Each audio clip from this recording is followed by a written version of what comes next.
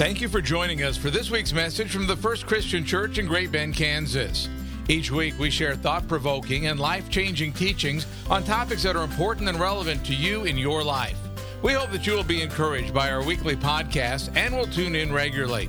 Now let's join the First Christian Church of Great Bend for this week's message.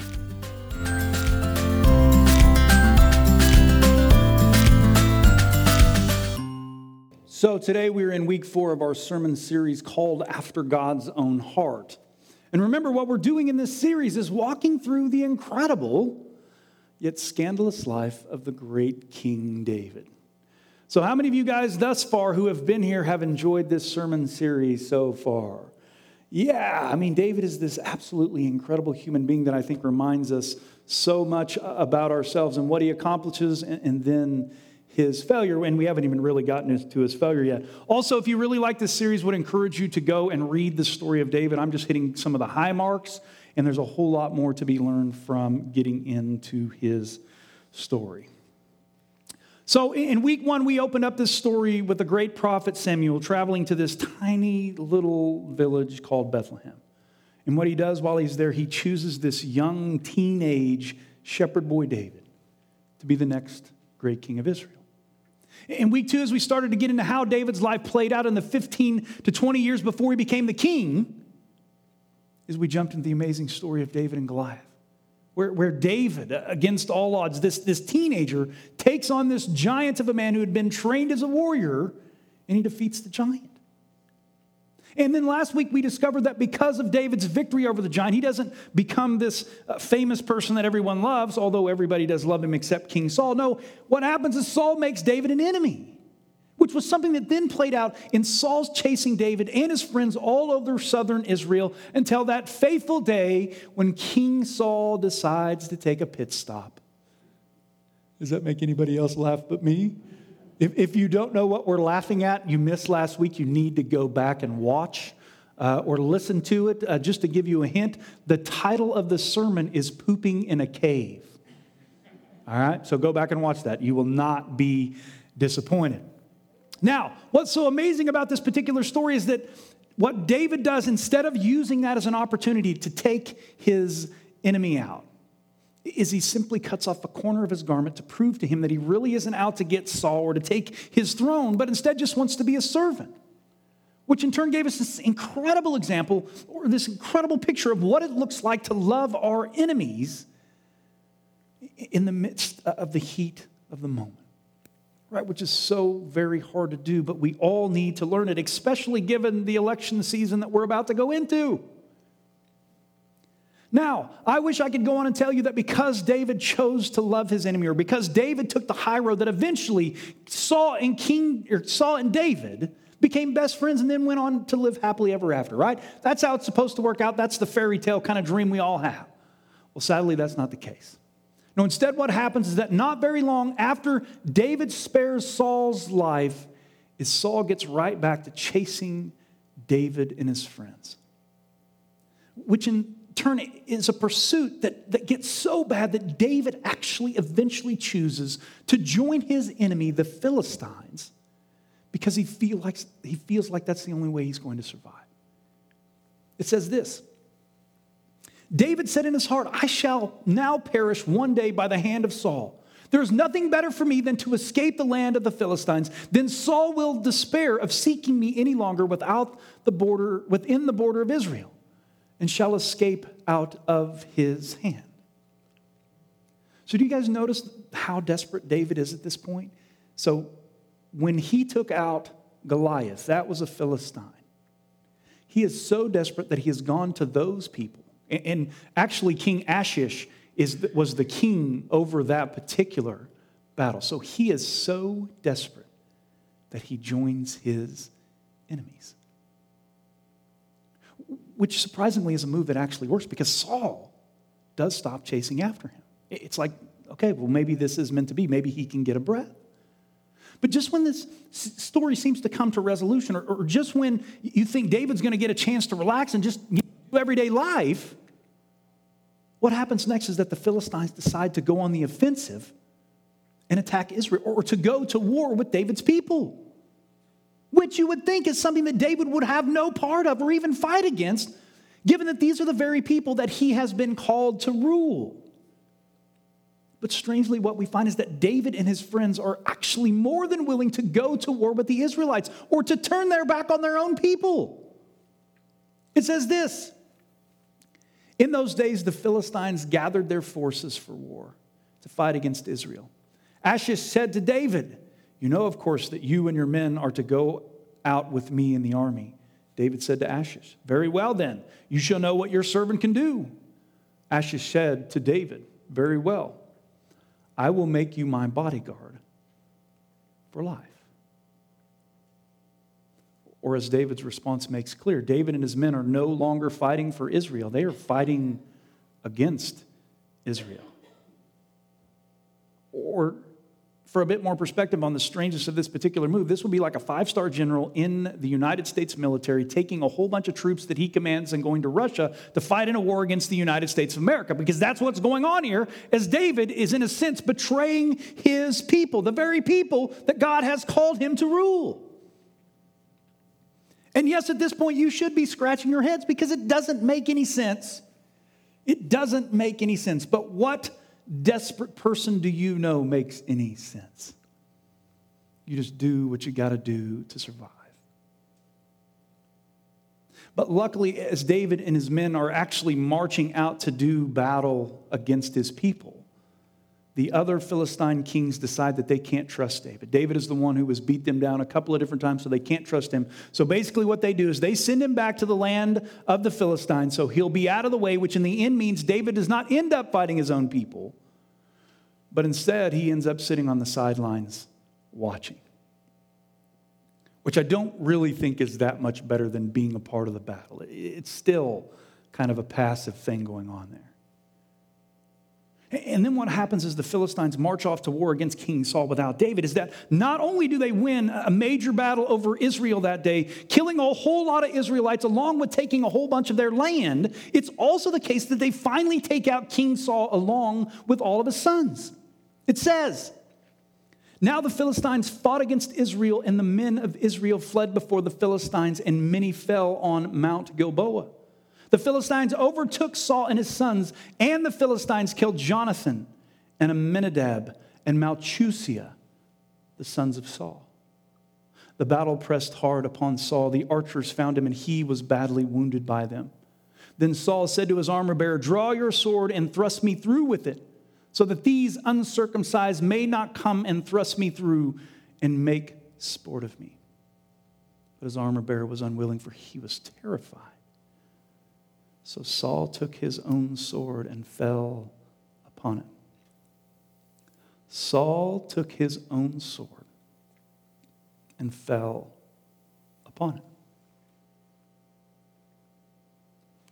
Or as you can see, the day that David chose to sit on the sidelines, the worst case scenario happens for his people, the Israelites, in that not only did they lose a whole lot of land and lives that day, but they lost their king, which in a sense means they have lost their way. And again, this is something that should cause you to scratch your head. I mean, what's going on here? Why is this not working out the way we want it to work out? And then what makes this story even stranger is that ironically, what is bad news for the land of Israel that day is actually great news for David. Because now that Saul is gone, he can finally come back home and take his place as the king of Israel, which, remember, is something that David has been waiting on for 15 to 20 very long and very hard years, right? This is his moment. He can come back, he can take his place, and everything is going to be great, right? Everybody's going to accept him. Happily ever after. Here we go. But what we find is that as soon as David arrives home, there's no doubt that his particular tribe, his tribe of Judah, does accept him back with open arms, and they do make him the king. But while that's going on, the other 11 tribes of Israel, they anoint Ishabal, Saul's only remaining son, to be their king. So it's like David finally gets to the place where he thinks he's going to be the king, and then this happens. And then to make things worse, civil war breaks out. The worst kind of war is a civil war. And the tribes of Judah, led by King David, and the rest of Israel, led by Ishabel, go to war with one another for 2 long, bloody years until finally those who were fighting against David realize they can't win, and so they eventually take out Ishabel, the other king, themselves.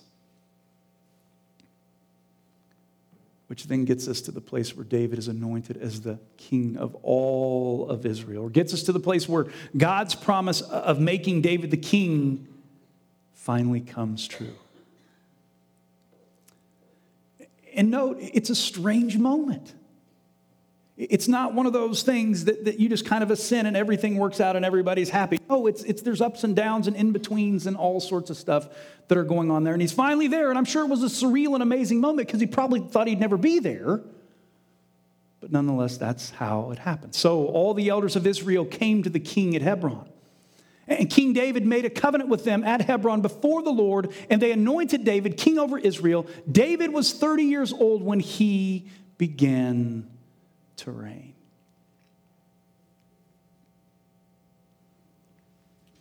So what do you do with this story?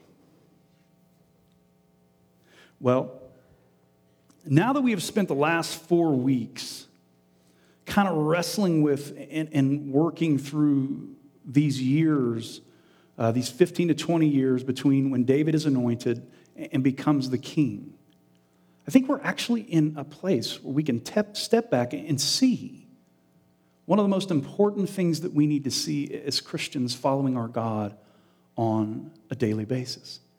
But we've got to see the big picture. We can't just look right here. It's got to be the big picture kind of view. So, in my experience, especially given that we live in a world of instant gratification, what I find most people today expect when God has called them or given them a dream about who they are supposed to be or what they're supposed to do is that because they have received this call from God, because God has called them to do a particular thing, they just expect for that to happen overnight. No questions asked, like God just drops it into their lap or something like that. Or in a sense, what people expect from our God is that God works like a microwave, right? 3 minutes, you hit start, and it's done. Well, what this long and crazy story of David's 15 to 20-year journey to power shows us is that it's not the case that our God is a God of instant gratification, but instead is the kind of God who calls or gives us a dream and then takes his time to get us ready or to get us to the place that we need to be. Or in other words, the way our God works is not like a microwave, but like a crock pot.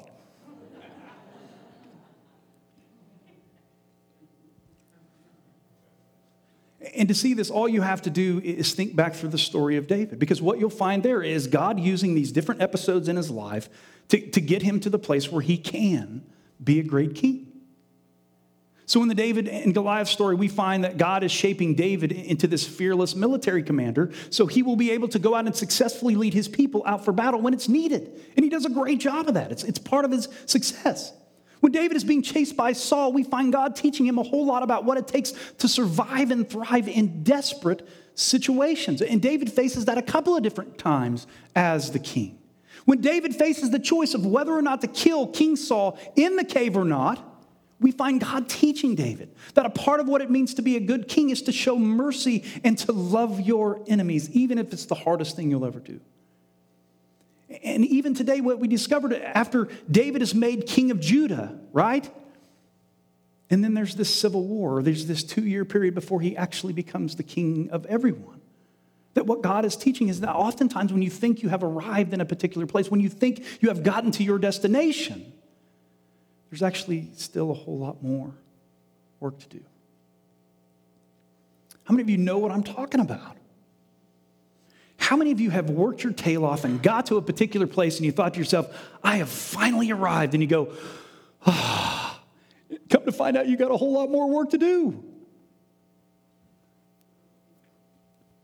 Well, in the same way that God called David to be the king and then took 15 to 20 years of a whole lot of ups and downs and in-betweens to get him ready, to shape him into the person that God was creating him to be, that is exactly what you should expect in your own life. I don't care how old you are.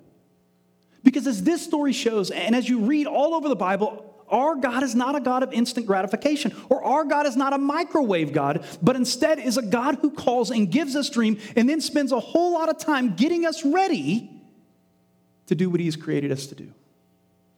Our God works like a crock pot. That is the best analogy I've ever come up with. It's not a microwave, it's a crock pot, which ultimately means that what you should expect in your life as a follower of this God is that even though you know that God has called you to do great things, even though you've got this burning on the inside of you to do incredible things for this community or whatever it is, what you need to expect is not for something to happen overnight or something just to fall into your lap, but instead is something that is going to take a significant amount of time, and it's probably going to be really, really hard.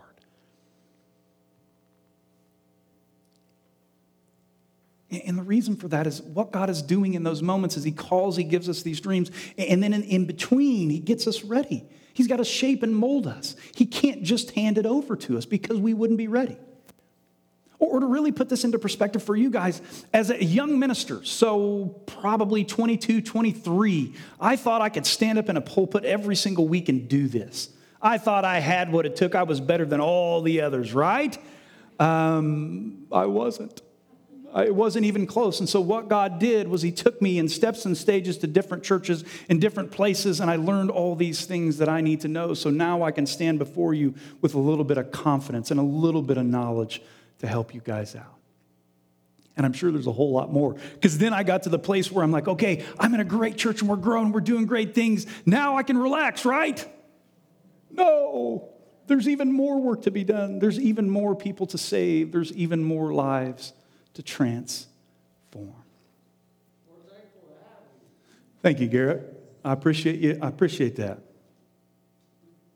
So the reason I say all of that is because I want you all to know that maybe, just maybe, even though your life right now at this very moment doesn't seem like it's going anywhere, or you don't seem like you have any direction, or that dream that God has given you is so far off, maybe you're actually right where you need to be. And instead of feeling sorry for yourself, or instead of kind of walking away from things and quitting, what you should do is hunker down, continue to grind, and learn what you need to learn, so that when you do get to that place, when you do live into that dream, you'll actually be able to handle it. Let us pray.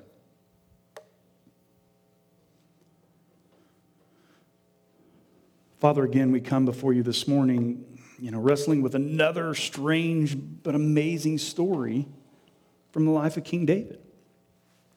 And our prayer this morning is simple. Help us to understand that you really aren't a microwave kind of God, but you are a crock pot kind of God, the kind of God that calls and gives us dreams about who we are supposed to become, what we're supposed to do, and then takes a whole lot of time to get us ready.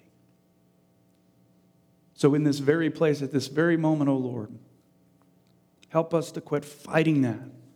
Help us to quit feeling sorry for ourselves because we're not where we think we're supposed to be, and instead grind, and instead do what we need to do and learn what we need to learn, so that when we do get to that place, we will be ready for you to use us to change the world, to save lives, to bring healing and wholeness, whatever it is that you have in store for us.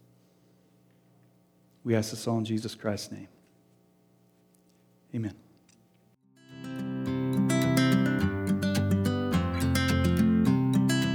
You are invited back next week for another life-changing message from the First Christian Church of Great Bend, Kansas.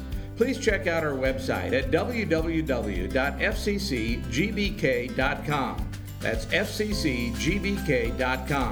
May you have a blessed week.